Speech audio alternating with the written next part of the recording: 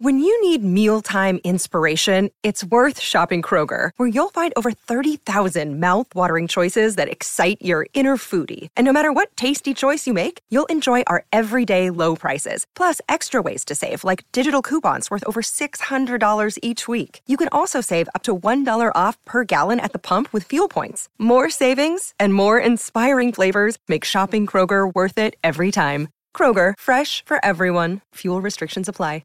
Mother's Day is around the corner. Find the perfect gift for the mom in your life with a stunning piece of jewelry from Blue Nile. From timeless pearls to dazzling gemstones, Blue Nile has something she'll adore. Need it fast? Most items can ship overnight. Plus, enjoy guaranteed free shipping and returns. Don't miss our special Mother's Day deals. Save big on the season's most beautiful trends. For a limited time, get up to 50% off by going to BlueNile.com. That's BlueNile.com.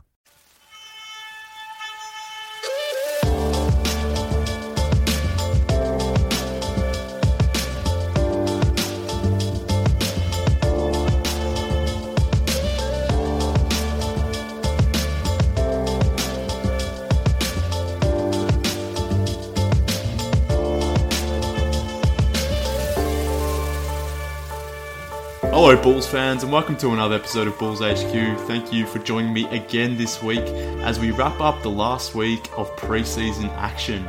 Joining me today to talk Bulls is Edward Schuller Jr., his first time appearance on the podcast. He's the host of the Bulls Gold podcast, a new Chicago Bulls podcast, which I'm sure if you're not checking it out, you guys definitely need to be doing so. So if you haven't done so already, definitely check out Bulls Gold. So Edward is here to talk Bulls with us today.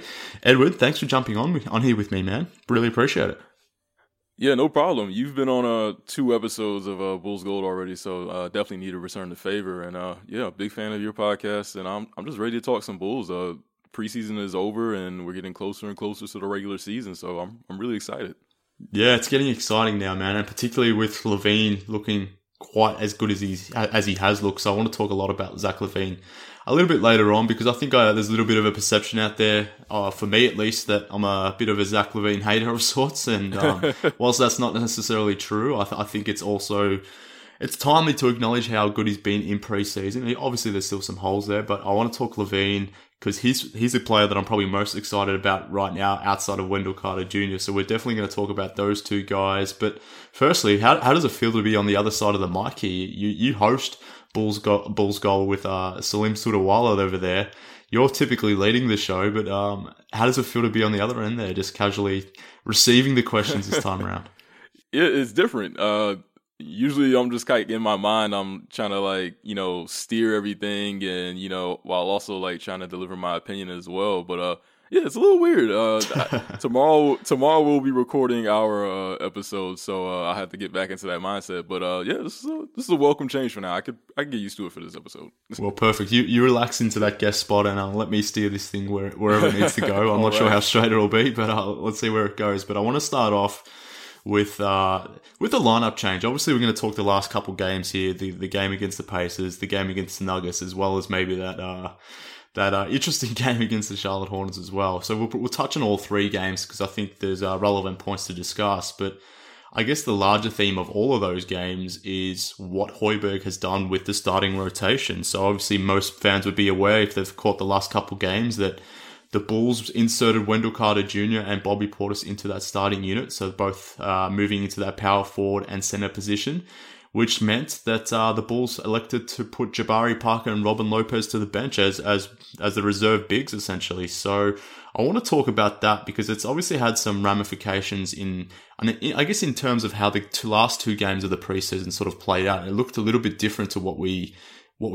saw previously, but it also has permutations as to what the roster may be, the rotation may be heading into the regular season now that we've sort of closed up and finished up the preseason. So just wanted to get your initial thoughts on what you've made of the lineup change itself, and do you think Hoiberg is completely justified in doing so? Absolutely, because Hoiberg, this is the last year where Hoiberg really has job security if you think about it. He has 1 year remaining on his contract right now. After this season, he doesn't have anything, so he'll be a lame duck next season. So I think Hoiberg really, really wants to win games this year, and I think he is firmly of the mindset that there are expectations that he needs to deliver to. So, you see that Jabari Parker is not working as a small forward. He hasn't really worked as a small forward like the last 2 or 3 seasons. And even as a power forward, he struggles defensively. So, just to get Justin Holiday into the lineup, just to get Bobby Portis, who's bringing some much needed energy, didn't you think it brought like a refreshing change? Like the team seemed to play with more bounce, don't you think? Yeah, definitely. And I attribute a lot of that to Bobby Portis. And I made this note today, and it's probably something. It's not a groundbreaking note, but it's become pretty clear to me that Bobby Portis is maybe the vocal / emotional leader of this team. He may not be the only leader on this squad, but it's clear to me that he is the one sort of in the huddle, really dictating the emotion of this team. How vocal he is out there on the floor. So to have a player with Bobby Portis being that vocally energetic, but just thinking about his game generally, he's that type of player anyway, where he gets out there and he's a little bit crazy, but he gives it his all, no matter if it's good or bad. And I think that's sort of been infectious. And then when you pair him with a guy like Wendell Carter Jr., who, though he's a rookie, he's in all the right spots. He's doing all the right things. He's not necessarily showing that he's going to be out here dropping 20 and 10 in his rookie season, but all the little things that he's doing as a rookie, as a 19-year-old, it's kind of insane. So it's not surprising to see that the Bulls have looked a little better in these last 2 games against the Pacers and the Nuggets, given that those two have sort of shared the floor. Yeah, they look younger, more athletic. I like Lopez, but it's clear that he can't match up with teams like we go back to the Charlotte game. Charlotte seemed just faster. They were zipping the ball around. And we go back to the Bucks game. The Bucks were doing the same thing. So teams just looked faster playing us. And once we got Wendell on the floor, once we got Portis into the lineup, now Portis isn't like fast or anything, but the team just seemed to play like the way that I think Hoiberg envisioned this team. They look faster on both sides of the ball. They're moving the ball better.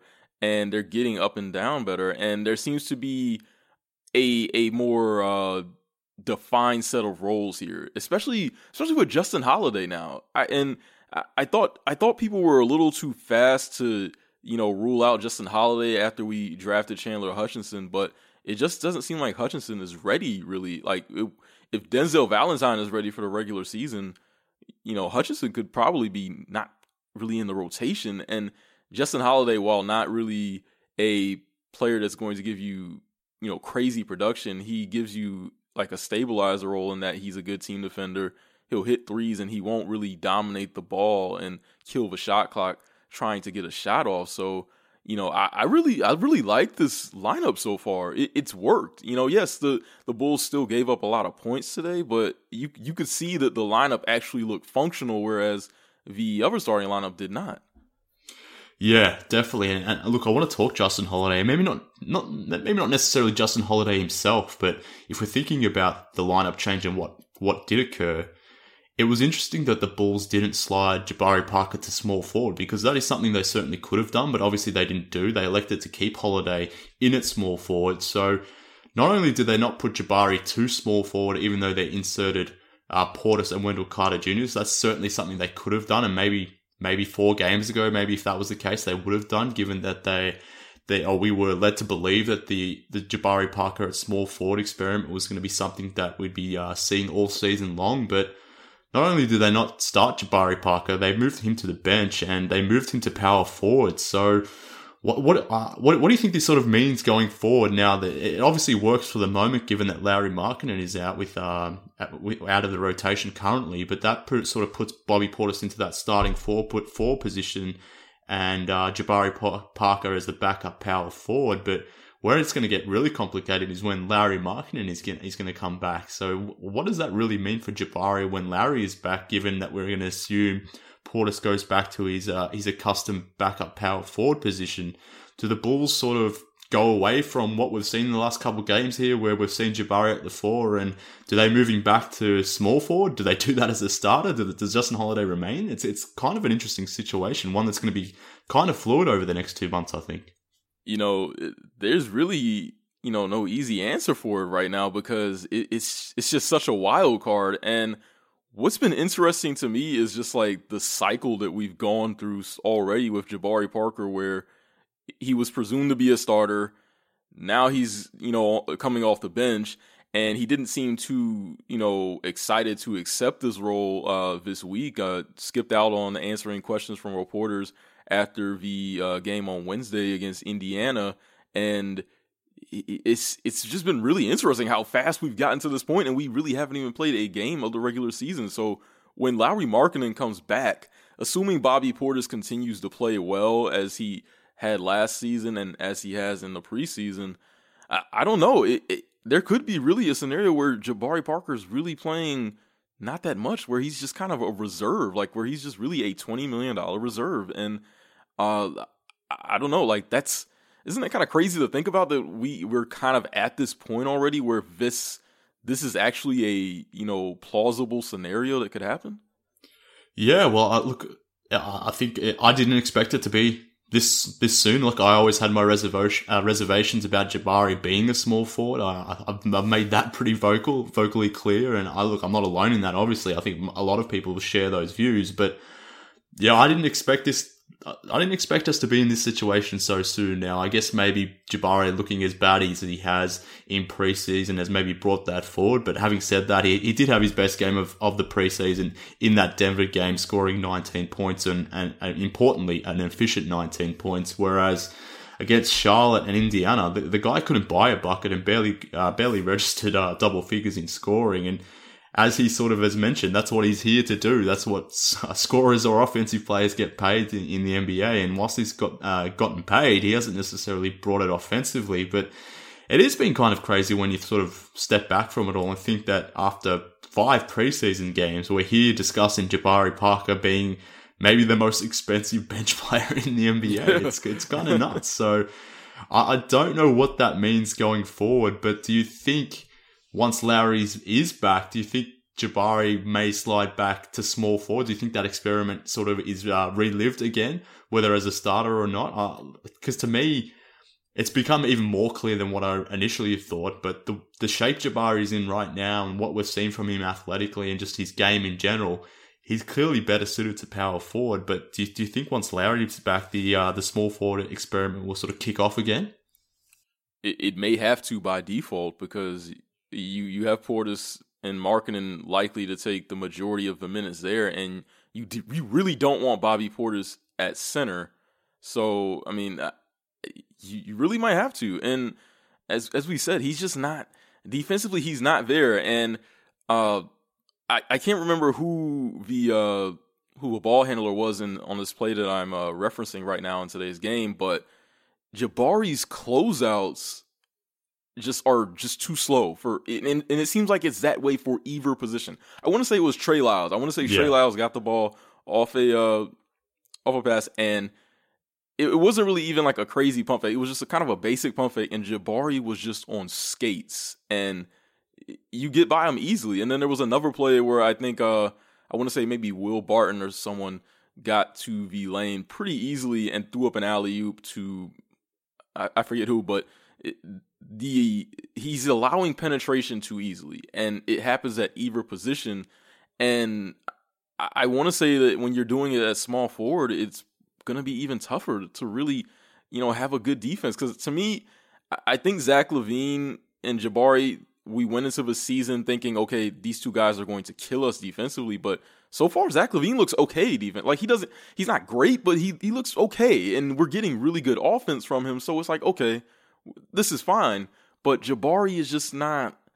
I don't know. We're getting bad defense, and on offense, like we know he's struggling. But what do you think his problem is? Like, do you think that he's just kind of pressing it too much, or do you think it's just the way that we're using him at small forward or power forward? Like, what do you think the reason is so far for his struggles? Yeah, it's a tough one, because I mean, a lot of the shots that we've seen from Jabari have always been step back, mid-range twos. So he had a good shot profile today, or compared to what we've seen. He had a lot of corner threes or deep corner shots, which were good shots, and I think he made a couple of them too. But I think when he's on ball is when I'm concerned. I think he can be a nice spot-up type player, but I'm not sure if he's willing to accept that. But when he's had the ball, maybe even in the low post or even the high post or even out to the three-point line, he's been doing this move where he sort of drives in a little bit, tries to get his defender on the back foot, but then instead of sort of continue his drive towards the basket, he'll sort of pull up, step back a bit, and he'll sort of settle for that contested mid-range too. Now, I don't know if that's just a function of the way Jabari wants to play, or whether it's something with his confidence or something of that nature, or maybe his body's not completely right and he knows he can't necessarily get to the rim and contest or take up a shot against those bigger defenders because he's not necessarily physically just there right now. I don't know what it is. It might be a combination of all those things, but I've seen Jabari settling for a lot of ugly jump shots, ones that I don't want to see, and I think he's looked best in transition. And we've spoken about, I know you've spoken it on your show, I've definitely spoken about it on here, but Jabari in transition is a weapon, and I think we've seen that a couple times here, that he's too big and he's still fast, that if he can get some open space and get into transition, he can be a good player in that sense, whether he's the guy finishing the play or maybe even making the play, because he's shown that he can be a good passer. But I think once the offense has sort of settled into that half court space, he's really struggled to get off the bounce. He's really sort of let himself settle into those mid-range twos, and they're just shots that aren't good and efficient shots. So it's not really surprising that he's been inefficient, but that said, he's been extremely inefficient to the point where I didn't expect this, even if he was playing at power forward or small forward. He's just been at a level that I didn't necessarily expect. So it's kind of nuts. But to your point about his defense, and you mentioned Trey Lyles, but there was another play that I thought of with Trey Lyles as well. And it's important to note that this is Jabari guarding a power forward here. There was a play there where Jabari sort of over closed out, or his closeout was too strong on Trey Lyles, and Lyles just bounced past him and got into the lane pretty easily. And Trey Lyles, whilst he's a nimble power forward, we're not talking about Giannis here. He's not a supreme athlete, but he got past Jabari Parker way too easily, and this is Parker playing at his natural position at power forward. And the commentary on the broadcast was, well, the help needs to come over quicker. Well, and whilst that's true, you can't be letting a guy like Trey Lyles take you off the bounce as he gets to the rim. So, look, I'm trying to not come across as too much of a Parker hater at the moment, because I have been, I guess, negative on him at the moment, but it's kind of hard not to be, because to your point, I didn't expect to be at this point so soon. Yeah, it's weird, because like we were talking like weeks ago on Media Day how Jabari just seems to be blending in. Like, hey, you wouldn't even notice that Jabari, this is his first year as a Bull, but now everything is just like fast forward, where it's just like, okay, he's had bad games, he got benched, he's not going to accept the role, he's still struggling. It's just a lot. In this has been like 2 weeks of preseason. Like, I don't know. Like, we had doubts going into the season that Jabari fit with this team, and really the excitement was just built on a paper lineup that, has all this youth and athleticism of players who were like 24 years of age or younger. So, I mean, that was the excitement, but the problem was still always trying to figure out how this would work, because there's only one ball on the court. And, as you say, Jabari's not a bad off-ball player. Like, that corner three, I feel like he's taking that a lot, and he seems comfortable taking it, and he looks good in that corner three. I want to see more of it, but in a way, it kind of seems like Jabari Parker is the new Zach LaVine, in the sense that we're kind of talking about Jabari trying to do things that, we wanted to see from Zach last season. When we talked about Zach, it was just like, okay, Zach LaVine, he's pressing too much, he's taking a lot of long twos, he's stopping the offense too much, he's getting beat on defense, we need to see more off the ball, we want to see a more mature shot selection. Like, it kind of seems like he's kind of taken that same spot, and it's even weirder because now Zach LaVine seems to be answering, our prayers, and he's doing what we wanted him to do last season. So I don't know. Like, I think Jabari will bounce back, because the numbers are just too bad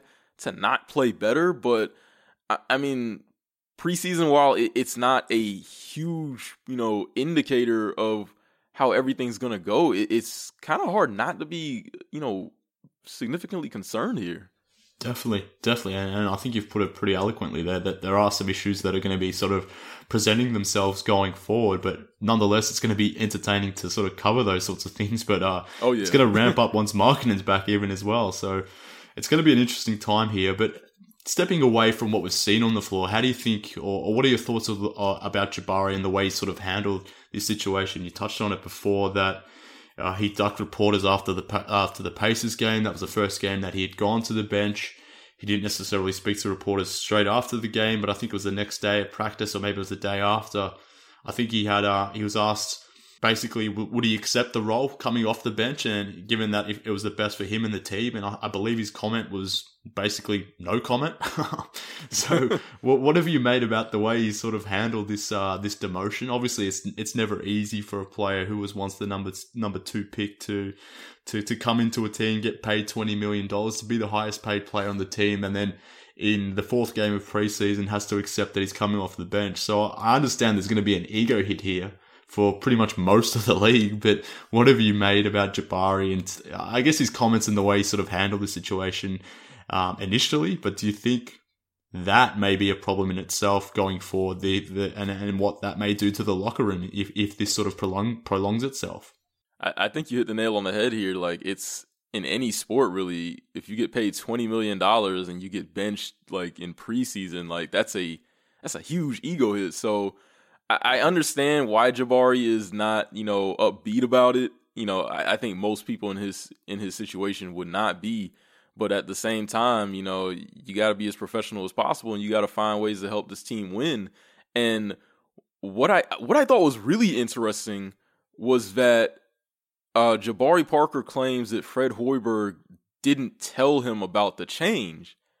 And Fred Hoiberg claims that he did tell Jabari Parker about the change. And if we remember, this is similar to when Joakim Noah was removed from the starting lineup when Fred Hoiberg arrived to Chicago. Fred Hoiberg said that he told Joakim Noah about the change, and Joakim Noah said that Fred Hoiberg didn't. So it's a little deja vu here that this is happening. And I do think that Jabari really, really needs to, straighten it up a little bit. Like, again, I understand why he's acting like that, and I get that he's pretty blunt about things. We're kind of seeing like a trend of that. Like, he's pretty straight to the point. His comments about defense, things like that. But, this is a really young team that nobody really wants the drama. Like, we've had our fill of that in the past. We've had it with Jimmy Butler when Dwayne Wade and Rajon Rondo were here. Like, this team really needs to keep the off-court stuff, or not really off-court, but they need to keep, the turmoil stuff, as low as possible. And I think Jabari being somebody who is, he's a 5th-year player. I mean, he's been in the league longer than most of the players on the Bulls, especially the young players. I think he really kind of needs to lead by example here. I think, whatever he does, I think players will definitely look at it and consider it significantly. So, I do want to see him handle himself better here. Like, I want to see him embrace his role. Like, I want to see him kind of embrace it like Bobby Portis was, where you just kind of take it in stride and try and, do the best you can with it.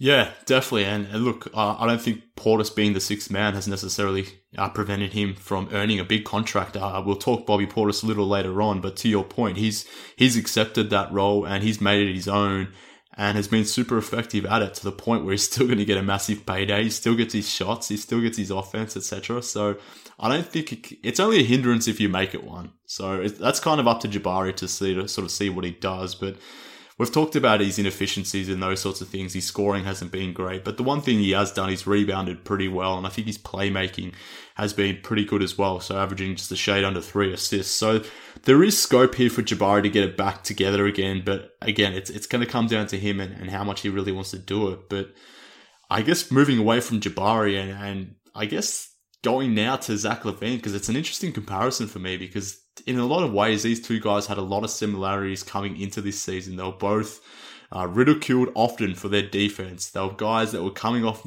significant knee injuries. Obviously, 2 ACLs for Jabari and only the 1 for Zach LaVine. But they were 2 players in the same stages of their career, basically came into the league at the same time, earning new deals at the same time. Offensive players, not much defense, but it would appear that their careers at the moment are sort of are going in completely different ways. So we've talked about Jabari Parker really struggling now. Obviously, we've got to afford him more time. He's coming to a new system, a new team, a new city, etc., whereas Zach LaVine has been here for the 12 months prior. But having said that, Zach LaVine has pretty much been the anti-Jabari Parker in the sense that a lot of the issues that we had with Zach LaVine coming into this season, maybe they haven't been fully answered at this point, given it's only been 5 preseason games, but Zach LaVine has been that good. He's been so impressive to me, at least, as someone who I guess had some reservations about the new deal that he signed. He hasn't fully answered a lot of the questions, but he's gone a long way to show that he's brought a different mindset into how he's playing basketball, and that if he can continue to play this way into the regular season, then we've got a different kind of player on our hands here.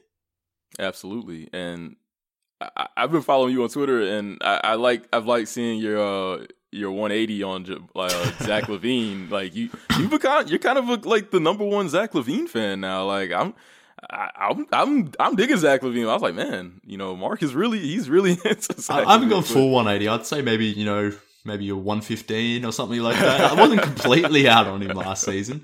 Obviously, it was tough last season coming back from that ACL injury into a situation where the Bulls were actively trying to lose games when he was back and those sorts of things. But I did certainly have my concerns about the contract, the length, the dollars, etc., and whether he could live up to it. But the talent was always there. It was just whether he wanted to apply himself and play that way. But from what I've seen thus far, it looks like we've got a different Zach LaVine here. Just the way he's sort of attacking the basket, as an example. He's trying to get the rim way, way more than what he's ever done before. So that in itself is a huge improvement to what we've seen previously. No doubt. And you mentioned it. Zach LaVine, when he's attacking the basket so far in preseason, he looks really, really good. The way he's finishing, he's finishing around defenders. He's looking for contact, and he's getting really good elevation. He looks explosive. He's still freakishly athletic. This is what we wanted. We wanted him to get into those pick and roll actions, not be afraid to get to the basket and not settle for those jump shots. He's getting to the rim. He's looking for contact. And if he's not getting contact, he's just going to slam it or he's going to finish somehow. And I really liked what I've seen. I had some skepticism too about the Zach LaVine contract, $79 million over 4 years. Again, a lot of money for a player who really hasn't had a strong impact on winning in the past, even though he's really, really talented. But this Zach LaVine that we've seen, he looks scary good. He looks really, really good. This is the Zach LaVine where you could look at him and say, okay, this guy could be an all-star one day. Because offensively, you're getting the whole package. He can create off the dribble. He looks like a good passer right now. He's moving the ball well. He's not killing the shot clock. You'll get some bad shots every now and then, but you can live with that as long as you're getting mostly mature shot selection. And attacking the rim is just the core part of it. And then defensively, he looks okay. He looks a lot better than last year. So okay is something you'll deal with when you're getting offense to this level. So, I mean, I'm excited for Zach LaVine. This is what we wanted. We wanted him to step in, mature his game, and take the next step. And, maybe this is really what he can do for this season. Yeah, definitely. And I'm certainly hopeful of that fact. And to your point, and Zach LaVine in this Denver Nuggets game, he had a play today where I caught myself noting about it, thinking that was a bad shot. And it was that play where he had that and one, I think it was in the first quarter, where he took that fadeaway jump shot in the corner there. He got fouled. He made the jumper and he got to the line and hit the free throw as well. So it was a 3-point play, if I'm not mistaken. And in itself, whilst that's a cool play, he obviously made the fall away jumper whilst getting fouled and got to the line. He did stop the ball because prior to the ball getting there, it was whipping around nicely until it got to Zach LaVine in the corner. He had an open Chris Dunn on the perimeter there on the 45, but instead of passing it to Dunn, who then could have kicked it back out to Holiday for an open three, Zach sort of stopped the ball. And I caught myself sort of analysing that play and thinking, well, that was really bad. I know he made that shot and that was nice and all and he got to the line, but that wasn't a great play because he sort of killed that ball movement. But to your point, you can sort of live with those occasional plays if he's giving you efficient offense and, 85, 90% of the time the shots he is taking are good and effective ones. And that's kind of the Levine we've seen, whereas last season, that shot that he may have taken in the corner there, that would have been coupled with maybe 4, 5, 6 other terrible shots along the flow of the game. But this time around, there's only been maybe 1, 2, maybe occasionally that third bad shot, or not bad, but questionable shot. But you can live with that when, in 22 minutes as he's been playing in preseason thus far, he's giving you 18 points, hitting over 50% from the three, almost 44% from the 3-point line, and his true shooting percentage is through the roof. So when you're getting that level of efficiency and that volume of points that quickly, and he's attacking the basket and trying to get into the lanes as frequently as he has, you can sort of live with those plays. So I caught myself in this instance thinking, on that one possession, it was a bad shot. But then when you sort of step away from it and think, okay, I can sort of deal with that one shot if he's giving me 90% of the time good basketball. It's okay. So I don't know. I whilst I've been very positive, Levine, I don't want to go off the deep end because this is just 5 games. Of course, it's a small sample, but what we've seen thus far, it's been super encouraging. He's getting to the line almost 5 times here in preseason in 22 minutes a game. So that just illustrates the different type of Levine that we've sort of seen over the first 5 games of preseason. Yeah, and last season he had the volume, and he was taking on a lot of offensive responsibility. I think he averaged about 4.5 assists per 36 minutes, something like that. So he'll likely have something similar to the start of the season with Markkanen out. And, while Chris Dunn has played well overall, I think the one thing about Chris Dunn so far of his preseason is that we really haven't seen him, be the quarterback of this offense yet.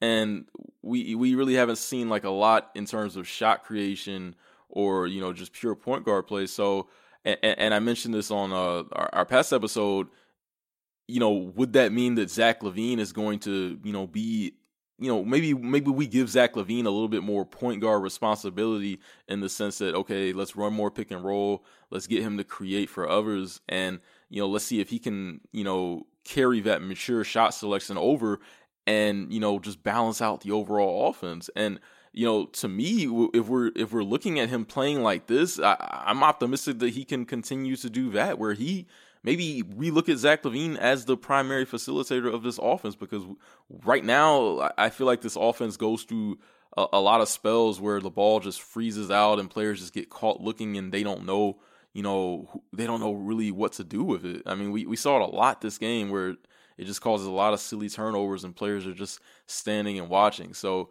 anytime we got Zach LaVine, in those pick and roll actions and getting to the rim, usually good things happen, whether it was ball movement from it or whether it was LaVine finishing. But yeah, I'm excited to see what LaVine can do and whether or not he can carry this over into the regular season.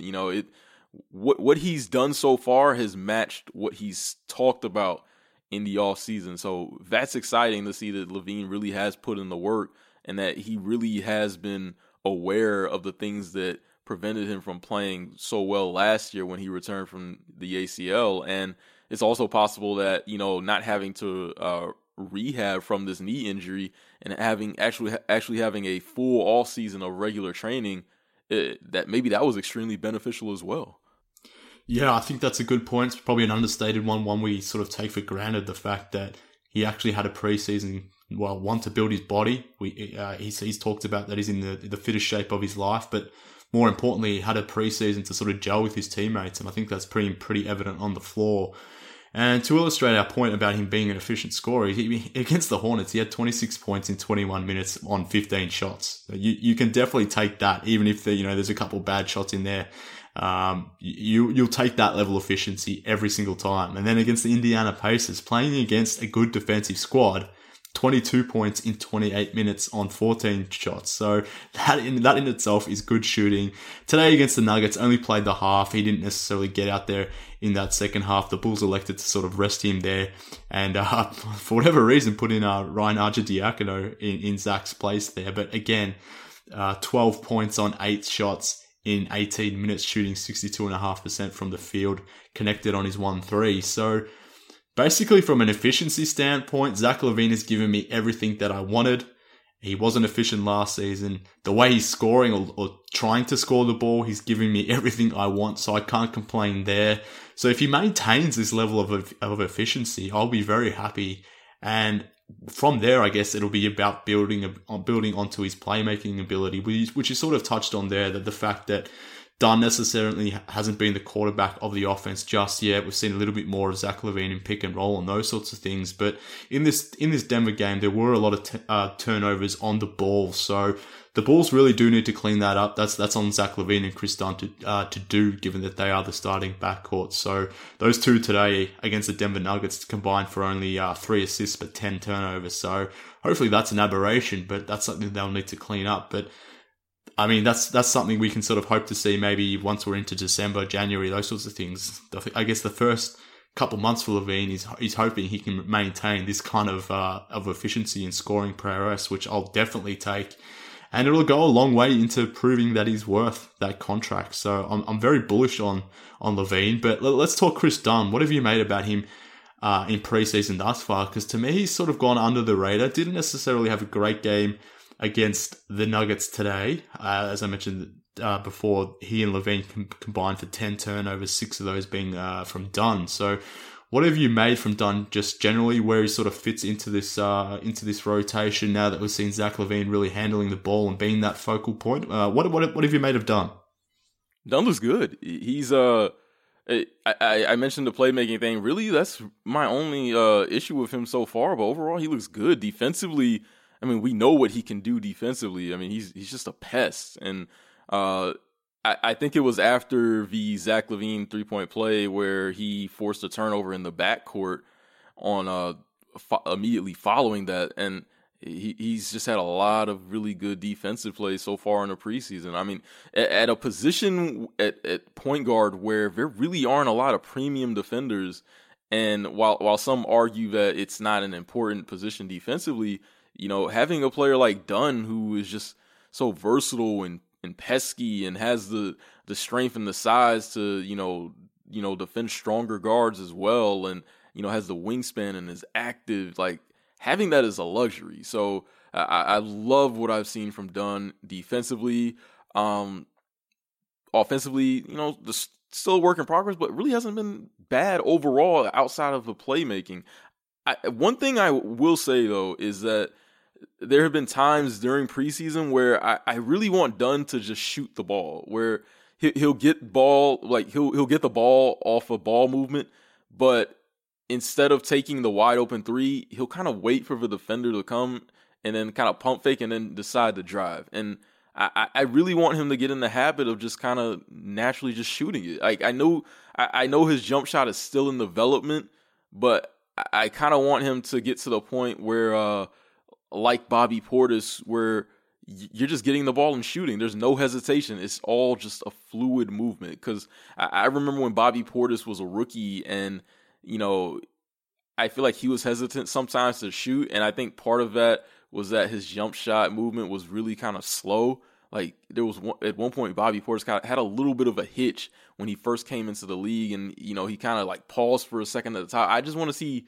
I want to see Dunn just, you know, be confident to take those shots and, you know, deliver that, because if a lot of the ball handling is going to be shared in the offense, there are going to be a lot of times when Chris Dunn is just getting open threes and he's just going to have to take them without hesitation. And, you know, that type of shot without hesitation is better than a shot where you're overthinking it. So overall, yeah, I've loved what I've seen from Chris Dunn. Yeah, it's been a bit of a weird one for me with Dunn, because I think there's been a lot of positives. Like, you just look at his shooting percentages and you're like, wow, that's pretty much what I did not expect. He's been super efficient from the field. His true shooting percentage is really strong. His PER, his player efficiency rating, that's really good, even though he hasn't necessarily had huge volumes. But to that point, he hasn't necessarily shot the ball a lot, which is what you sort of alluded to there, that whilst his percentages are really nice, we haven't seen Dunn really actively looking for his own offense, which I guess is a good thing, given that Zach LaVine is out there trying to get the Bulls some scores. They're trying to integrate Jabari Parker, even Wendell Carter Jr. So there's a lot of offense around him that he doesn't necessarily need to look for his own shot or hunt that out sort of thing. But I would have liked to have seen a little bit more from Dunn. But having said that, the shots he's taken, they have been pretty good. He's been efficient on it. But at the same time, he's had a few games here where his turnover rate has been really problematic. His assists to turnover ratio at the moment is basically 1 for 1, so you don't necessarily want to see that. But typical Chris Dunn, great defense, strong rebounding for a point guard. Obviously, the steals are there. The shooting has been there, even albeit on lower volume. But he still needs to clean up his point guard role, I guess, because I don't know about you, but watching that Denver Nuggets game today, there was a few moments where he was just loose with the ball and loose with his handle, which has been a problem Dunn has sort of had ever since he entered the league. But he's had a couple turnovers, not necessarily just because he was throwing a bad pass and it got intercepted, but just bad turnovers where he sort of lost handle of the ball and the defense just swooped on it and led to transition buckets. So what are you wanting to see from Dunn? What do you think is the main area of weakness or spot of his game at the moment that you want to see him improve on, assuming his shooting percentages maybe not necessarily maintained, but aren't necessarily an issue? What other areas do you think Dunn needs to clean up straight away for this Bulls team to be effective? I want to see more improvement finishing at the rim, because I feel like Dunn is good at getting to the rim. Like, he's got a good first step. He's very athletic, good explosion, and it just doesn't seem like he's really erratic when he gets at the rim. Like, he just doesn't. He just kind of throws it up. I feel like there's no really rhyme or reason. So if we're assuming that his shooting is decent at maybe respectable volume, I would like to see a few plays each game where we kind of see Dunn being able to finish at the rim well and getting to the line more, where he kind of uses that size and strength he has, whether to draw contact or just to further his advantage at the rim. Yeah, I think you make a good point, and with his size, he should be able to get to the rim at will, and I think it's something he can do. But he really needs to close on his ability to finish at the rim. So whilst for me it's been a bit of a mixed bag for Dunn, I think there have been some positives there that I think we can take into the season, and probably more holistically, I think he and Levine as a combination have looked okay as well. So when we were talking about in preseason, there was a lot of debate about the cohesion of sort of Levine, Dunn, Parker, and obviously Lowry, but Lowry's out now. But we can at least tick off for the moment that Levine and Dunn have kind of looked good together.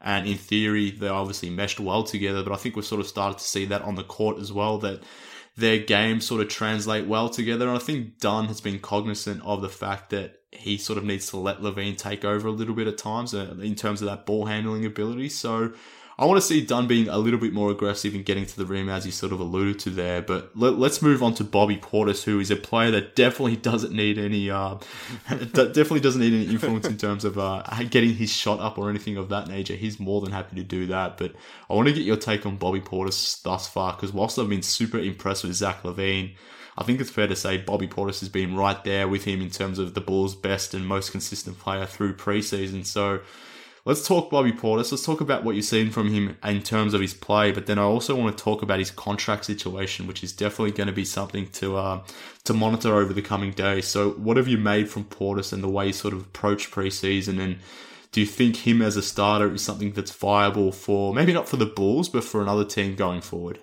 Man, if Bobby Portis is like auditioning for other team, he's making a damn good case for it right now, because he's looking really, really good. And you can see the impact that he has, not only not only replacing Markkanen for the time being, but just what his energy brings to a team. Like we mentioned it earlier in the show, that when Bobby is on the floor, the team just seems to have an extra bounce. Like players feed off of his energy. And Joakim Noah had like that similar effect when he's on the floor. It's just contagious. Like you see a guy playing that hard, you see a guy that's into it.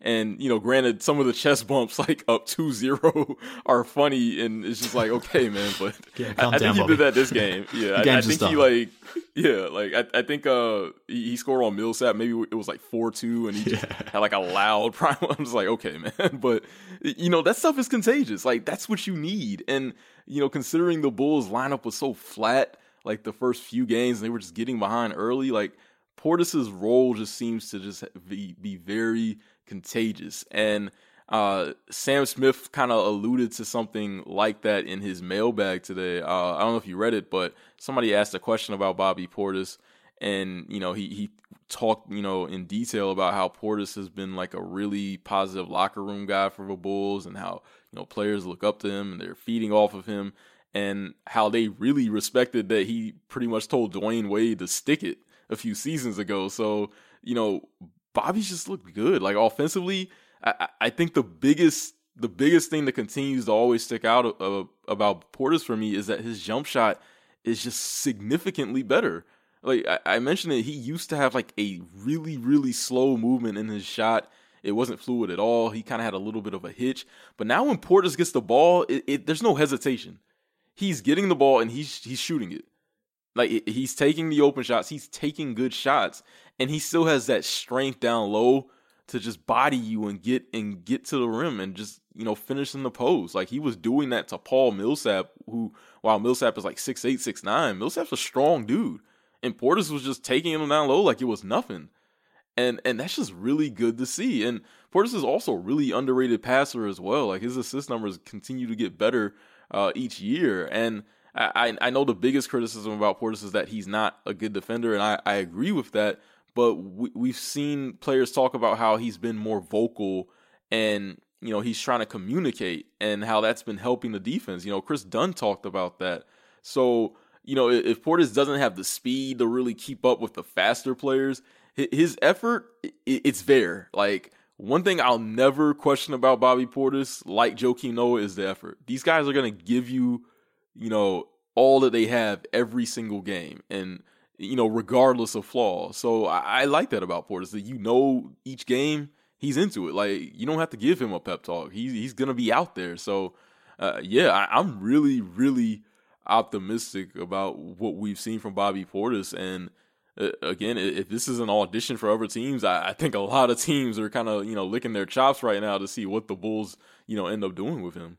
Yeah, and look, you mentioned before that we didn't necessarily expect to be here with Jabari Parker 5 games in, talking about him being the most expensive reserve going around. But to be honest with you, I didn't expect to be here 5 games into the preseason crowing about Zach LaVine and Bobby Portis being this good. That wasn't definitely on brand for me. So this is weird for me to be talking so highly of these two guys. But Portis has, a lot like LaVine, just been scoring buckets at will, to the point where he's almost scoring as many points as minutes as he's been playing. So 17 points in 22 minutes through preseason. He probably had his worst game in preseason against the Nuggets today, scoring only 10 points and 7 rebounds. But for the 5 games, 17 points, 6 rebounds, 22 minutes. And he's done that without necessarily shooting well from 3, so only 26% from the 3-point line. So it's not like he's been going off from the 3-point line and getting buckets from there. He's been doing work inside the post and inside the lanes and getting his buckets below the 3-point line. So whilst we expect that 3-point percentage to sort of go up because we've seen Bobby Portis be a decent 3-point shooter, he hasn't relied on that. So he's becoming an offensive piece off the bench, obviously starting now, but he's proving that he can, at minimum, be a very good offensive player in the NBA, someone that's going to give you that energy, and he's going to give you a lot of rebounds as well. But it's getting to an interesting point here with Portis, because he's extension eligible right now, but he's only extension eligible until October 15th, I believe. So that's pretty much coming up in the next couple of days. Well, I think when this show is released, that'll pretty much be October 15th. So by then, we may or may not know whether the Bulls and Portis have sort of reached an extension. But you and I had a bit of an exchange on Twitter, and it was because I was just sort of watching that Pacers game, and Bobby Portis was playing a really good game in that one. And I was just thinking, what the hell should the Bulls do with Portis? Should they try to extend him now? Should they wait? Should they trade? There's a few ways this could realistically and justifiably go, but him being this good thus far, and we talked about him being that emotional and vocal leader on the floor, whilst you don't necessarily just pay a guy because he's a leader, I think it plays a part in as well and sort of adds value. But what do you think the Bulls should be doing here at the moment with Bobby Portis? And do you think it makes sense to be extending him right now if you can? We've just sort of seen the Miami Heat reach an extension with Justin Winslow, giving him a 3-year, $13 million deal. That may in itself be a bit of a proxy into what Bobby Portis may be asking or what he may be receiving. But what do you think the Bulls should be doing here with Portis as we move closer to his extension date? This is becoming a really, really complicated situation, I think, with Bobby Portis. And I wrote earlier in the offseason that I thought that Bobby Portis, while good and, clearly a valuable player in this league, that when you have Lauri Markkanen and now you have Wendell Carter Jr., that would you really want to invest a lot of money in a third big? But you're looking at, as you mentioned, a player who has an impact on teammates with his being vocal, with his leadership, with his emotions, like, just taking a player out of the locker room like that who has that type of impact like that, that's meaningful. And I think players would kind of, there'd be some sort of void there. So with Portis, it's really tough because logically you're saying to yourself, okay, we would prefer to keep this money just in case we can, convince some star player, I guess.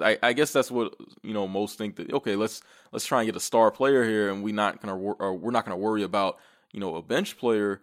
But I mean, those are kind of the pipe dreams, and Portis is kind of a player that is doing really well for the team and continues to improve season after season. So I don't know. I think $13 million for, like you mentioned, Justice Winslow, that's a lot of money over, let's say, I guess 4 years. That's what, $52 million. Maybe Portis could push 50, or maybe Portis could push $15 million. I'm not sure, but I mean, that's a lot of money for a reserve player. But at the same time, you're getting a player who keeps putting in the work and is getting better each season. So I don't know. I feel like an extension isn't going to be reached by October 15th, and I feel like they are going to play it out into restricted free agency. But I mean, it's really amazing, kind of like the turns we've gone through with this Portis thing, because I feel like maybe a few years ago that this would have been an easy call and fans would have been like, okay, let's let him walk. But now we're at the point where it's like, I don't know, it could really go either way. Like it's to me, it seems 50-50, I guess. Like, what do you think? Yeah, it's a good one. And you mentioned a few years, but I think it can only go back a few podcast episodes for when I was talking about it. And I was of the opinion at that point that the Bulls should absolutely not extend Bobby Portis, because to me, that was a logical thing. His cap hold is around $7.5-8 million, somewhere in that vicinity. If you are going to extend him, you definitely don't want to extend him to an amount too much greater than that, because you're going to be costing yourself cap space in 2019, as you sort of mentioned. But now I'm not necessarily moving away from that point, but maybe I'm second guessing it a little bit, because Portis has been that good that if you don't necessarily sign him now to an extension, and you may be able to get him on maybe a more team friendly extension now, versus what you could in, say, 12 months time, or maybe 9 months time more accurately. If you wait and don't extend him now, say, let's just pretend we can get Bobby Portis to re-sign for 4 years, $50 million. So about $12.5 million per season, which is effectively what Nikola Mirotic was earning per season when he signed his new deal with the Bulls. So I think that's doable. I think could be argued from both sides, or at least from the Bulls sides, that it's a good number to have. But let's just assume the scenario where the Bulls don't necessarily do that. They don't extend him and are looking for that cap side of things for 2019. And they try to make a splash in free agency. They will probably miss. I doubt they're going to get a big free agent through the doors. But it probably is, they need to do their due diligence and keep that max space open. But assuming they do that, and then another team comes around and tries to swoop in on Bobby Portis and maybe offers him 4 years, $15 million per year, maybe even higher, $17 million per year, sort of taking that contract towards a 4 year, $70 million deal, something of that nature. It's almost a damned if you do, damned if you don't sort of situation from the front office, because if they sign him now to what we perceive a team-friendly deal, there'll be question marks about it being, why would you sign him now when you've cost yourself maybe $5 million in cap space or additional cap space? But even if they don't sign him now or bring him to that extension, we could reach a situation in 9 months' time when we're saying, why didn't the Bulls front office extend him when he was at a cheaper value? If they have to go ahead and match an offer that he sort of receives going forward from a team that may be in that vicinity of 4 years and $70 million. So it's kind of a hard one for the front office, and Bobby Portis is making it hard because his play has been that good. If he was struggling and wasn't necessarily performing, then, the position of waiting and not necessarily extending him makes a lot more sense. But he's out here. We quoted his numbers before. He's doing really well. And I guess the situation's a bit convoluted as well because we don't necessarily know what's going to happen with Jabari Parker and his $20 million next season. But if Jabari's off the books with $20 million, Ashik and Robin Lopez, big contracts are gone as well, then maybe you can sort of stomach bringing Bobby Portis back as the main big off the bench at $12, $13 million if someone like Lopez is gone and his $14 million contract's gone. If Jabari Parker and him being a power forward and his $20 million, if he's gone, then maybe it makes it, I guess, more justifiable to keep Bobby Portis around now at an extension amount and sort of just move away from that risk of losing him in free agency. Yeah, and the other part about this is that there should be more teams with money in the offseason or next summer. Yeah, and this past season, there were a lot of players that were frozen out. Like I think Marcus Smart was frozen out for a little while. Even someone as good as Clint Capella, it took a while to really get a deal from Houston, but next summer, someone like Bobby Portis, who will be, I think he'll be 24 years old and, doesn't really have a ton of burn on him yet. Like, that's valuable. Like, a team will really look at him as like, okay, we can put this guy in our lineup. He's a prototypical stretch forward. He can score inside as well.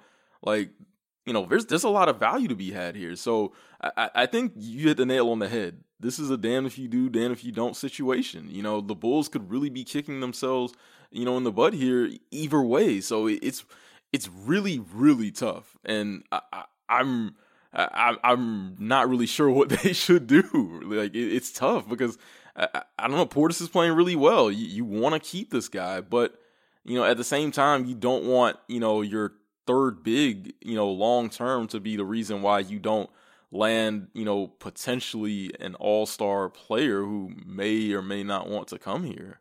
Yeah, it's a tough situation. It's definitely one that's going to be a fluid one as well.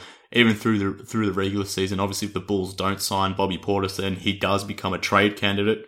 Instead of maybe not letting him walk, but losing him in free agency because you don't necessarily want to pay him $17 million. Let's say there's a situation out there where teams like the Brooklyn Nets, who will have the ability to sign maybe two max guys in free agency, they don't necessarily get one, but then they go after maybe some younger players coming off restricted free agency who they could potentially throw a contract at. We've seen them do that before in the past, and maybe Portis would be someone that'd be interesting in pairing a guy like Jared Allen with. So that could be a nice 4-5 combination for the Nets. So the Bulls have to have almost two eyes on this. They need to be thinking about it now, what makes financial sense for them now and into 2019 and beyond. But like we sort of talked about, there's a lot of things that could need to sort of happen here in this space. But it's a complicated one for the Bulls front office. I'll give them that. I think it's one where there's a situation here where, depending on things how they play out, there's a situation here where we're sort of blaming them and the way they handle this going forward, irrespective of what they do. I think it's that tough. But I just hope it's not like a Jimmy Butler type situation where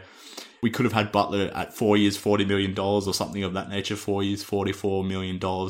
And maybe they've learnt from that where they didn't extend Butler. And then, not 12 months down the track, the Bulls had to sign him for a max deal. Now, obviously, Portis isn't going to command a max deal, but whilst you wait and you play that free agency game and you don't extend Portis, you could cost yourself more money in the sense of when you try to bring him back later on. So it's a complicated situation, one that we'll obviously monitor, and we'll learn in a couple of days where this thing is heading. But I wanted to close the show by talking about the rookies, and specifically Wendell Carter Jr. So I don't know about you, Edward, but I'm super high on this dude, and this is going to end up being probably the most positive Bulls HQ ever. But I just can't get enough of this guy. Every time I see him on the floor, I think he's the real deal. I mentioned it on the last show that I think there's potential here for him to be, maybe if he's not the best Chicago Bull, certainly the most complete Chicago Bull in the next couple of years. But I was sort of waiting to see whether Wendell Carter Jr. should be the starter of this team, and I was sort of giving that reservation to at least initially, to Robin Lopez. I was thinking he should be starting in that center spot, but I'm completely on board now with Wendell Carter Jr. starting at center, given what we've seen from him, but also what we haven't seen from Robin Lopez. But let's close the show on your thoughts on what you've seen from Wendell Carter Jr. in this last week, particularly as a starter, and what you think that means for the team going forward as we head into the regular season, with the regular season sort of tipping off next week. I love Wendell Carter Jr., so let me just preface that. Let me get that out of the way. I love Wendell Carter Jr. He is, to me, if we could have like a team almost of 15 Wendell Carter Jr.'s, like that would be fine with me, because I just love the way that he plays the game. He's just smart.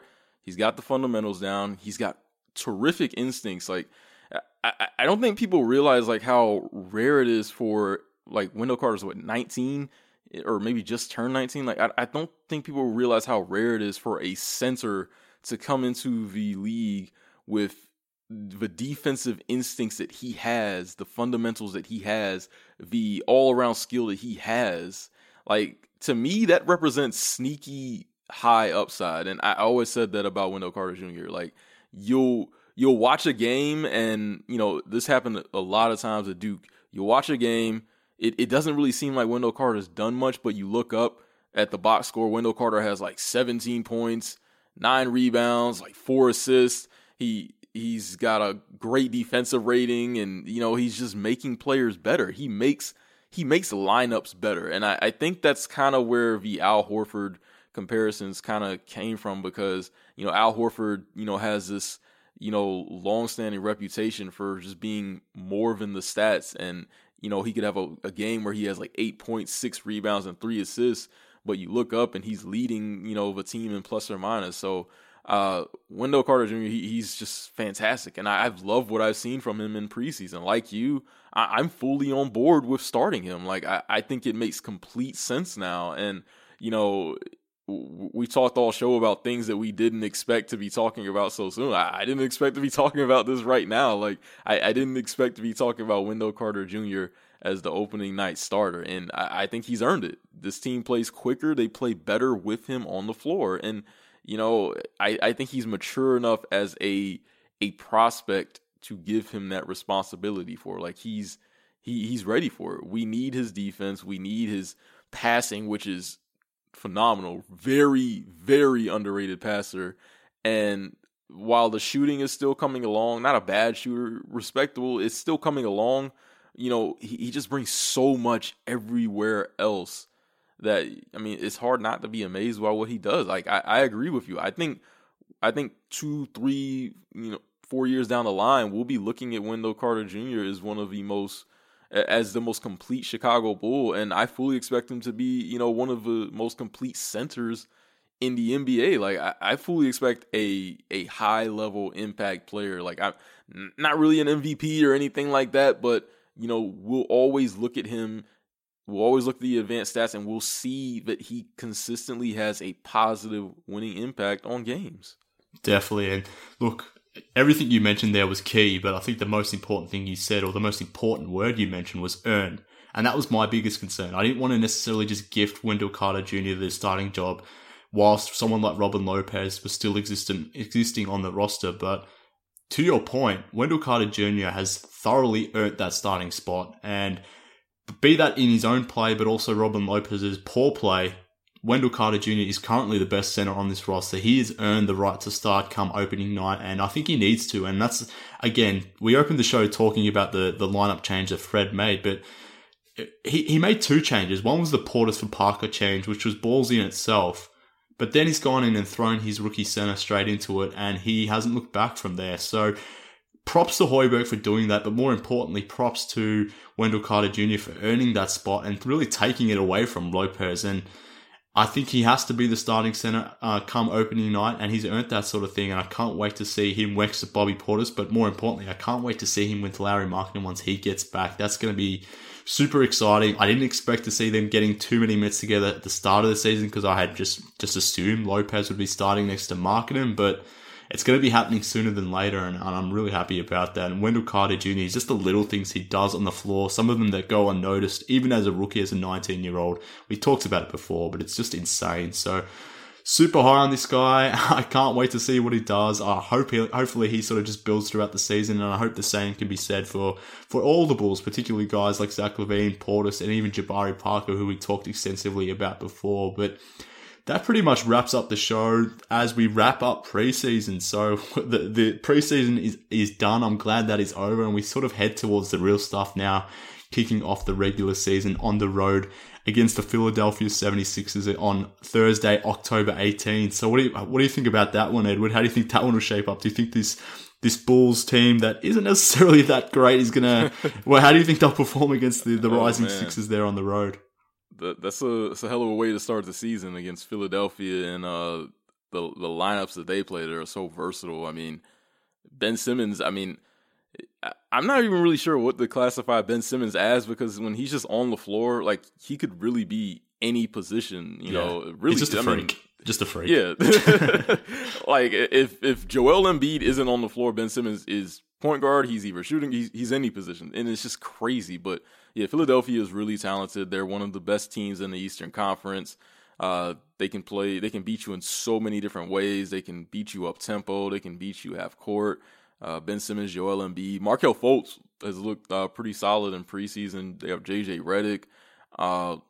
Yeah, this is going to be a pretty good test. You're opening against a very quality opponent, and if your defense is looking like it has for us in the preseason, I mean, you might be a little worried there right now, because I mean, Philadelphia is not easy to guard. So I'm excited just because the regular season is here, and you know, Zach LaVine's played well, Portis has played well, Wendell Carter Jr. has earned the starting role. Like, I'm excited for these things, but then, you know, it's bittersweet because we're playing a really good team on the road where things could, you know, if we don't have a good start, they could get ugly really quickly.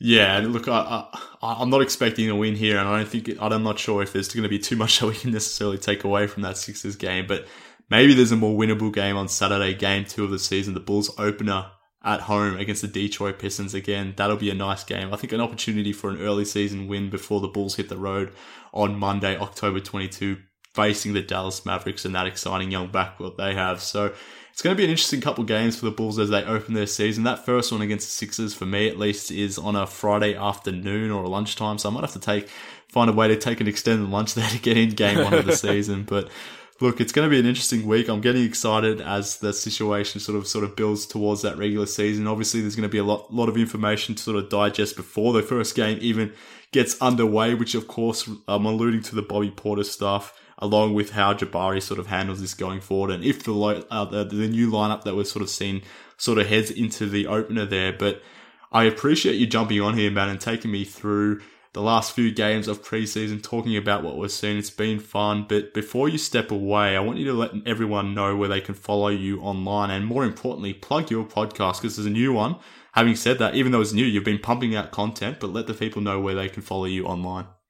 Yeah, please follow us at Bulls Gold. That's Bulls Gold on Twitter. Check out our website. We've launched it, still developing some stuff out there, but it's ChicagoBullsGold.com. Again, it's ChicagoBullsGold.com. And yeah, check out the podcast, man.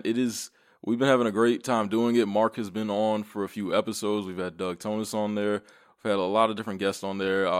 We've been having a blast on there. Shout out to Salim Sudarwala, who has been with me on this podcast for a while. And yeah, check it out. We release new episodes usually every Monday. With preseason, we've been like trying to do some like post games and pre games. So, you know, we've been kind of, you know, been doing it like a little spontaneously. But yeah, check it out. It's just real fun. Like, it's just really fun to, you know, talk about Bulls stuff on these podcasts. And, you know, yeah, I'm excited for it. So yeah, give us a look and let us know what you think.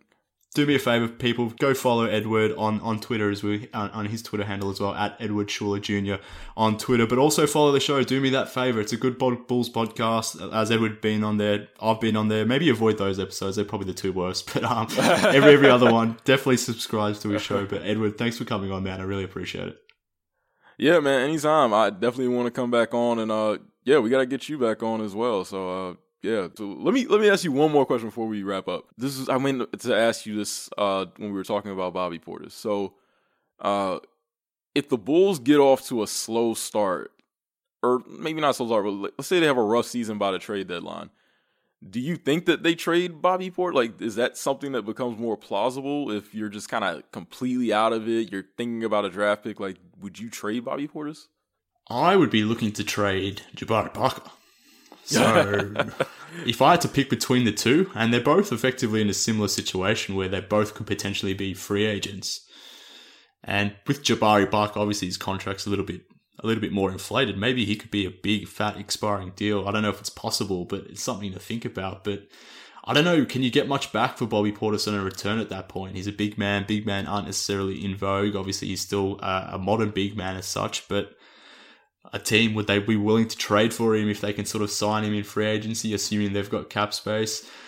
I don't know. I'm kind of positioning it in my head where the Bulls should maybe stick or keep Bobby Portis around and sort of part ways with Jabari Parker and have only one of those guys be the backup power forward moving forward. And I'd rather that be Bobby. And in my head, I have these grand illusions of luring Taj Gibson back to Chicago as that backup center once Robin Lopez is out of here. So I would kind of be completely on board with bringing Taj back, having him be that backup center, with Bobby being the backup power forward, with Wendell and Larry Markkinen being our starters. That's my grand plan as we sit here today in October. Obviously 9 months out from free agency, but that's sort of how I'm thinking. I saw you mention that on Twitter, and I hadn't really thought about that. But yeah, Taj Gibson, I think this is last year his contract with Minnesota. I mean, bringing him back as like a backup center next year would that'd actually be a good idea. Like just another good veteran leader to have. He's been through with the Bulls. Like that'd be nice to have with the young players. Yeah, and that was me just being selfish in a sense. Taj is one of my favorite Bulls of all time, so I just want to see him back. But it sort of makes sense generally as well. So I don't know. To answer your question, I'm probably leaning away from trading Bobby Portis, which is something I didn't necessarily think I'd say because I was probably more in the space of don't re-sign him, don't extend him, maybe look towards trading him. But when he's been playing this damn good, maybe he is a core piece. I don't know. We'll see obviously as the season progresses, but he's been very good to the point where he's making me second guess myself, as Zach LaVine has been doing. So interesting preseason, but we'll see how the regular season sort of shapes up once it gets going. But mate, look, we could probably end up talking for another 3 hours, to be honest with you. But I appreciate you jumping on. It's been interesting. I mean, you're the number one Zach LaVine fan, the number one Bobby Portis fan. I'm liking these developments now. What's going on? I'll soon be standing for Denzel Valentine, and that's when I've gone full 180. But oh man, wow. We'll see about that one. Well, look, mate, again, I appreciate you jumping on, and like we said before, everyone go ahead and follow Edward online. Do me that favor. Yes, please check out Bulls Gold. Again, every Monday we'll be doing it. So, yeah, looking forward to it, man. Thank you. Perfect, man. We'll talk again soon. All right, awesome. All right, folks, so that pretty much wraps up the show. We've gone a bit long here, but we had a lot to talk about given the amount of changes that have sort of gone on in the last week for the Bulls through preseason here. There's a lot of news to sort of talk about, and I'm tipping over the next week there's going to be a lot more news to discuss. So we'll be back again same time next week, talking about Bobby Portis' extension, if it happened or not, seeing what the Bulls do with their starting lineup, but as well as actually talking about real regular season basketball games. I can't wait. So be on the lookout for the next episode, the first episode of the regular season, and follow me on Twitter at MKHoops on Twitter, as well as the podcast at Bulls HQ on Twitter as well. So do that, and I'll catch you all again in a week's time. Thanks for joining me.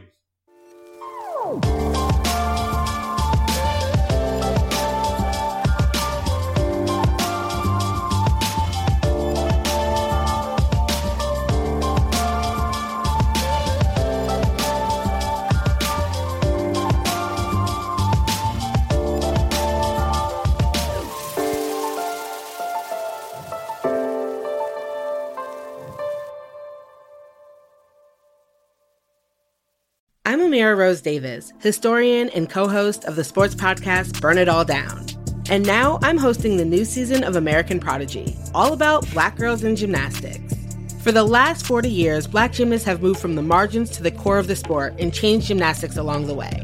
Now, they tell their stories. You'll meet trailblazers like Diane Durham, superstars like Jordan Childs, and everyone in between. Listen to American Prodigies on Apple Podcasts, Spotify, Stitcher, or wherever you get your podcasts.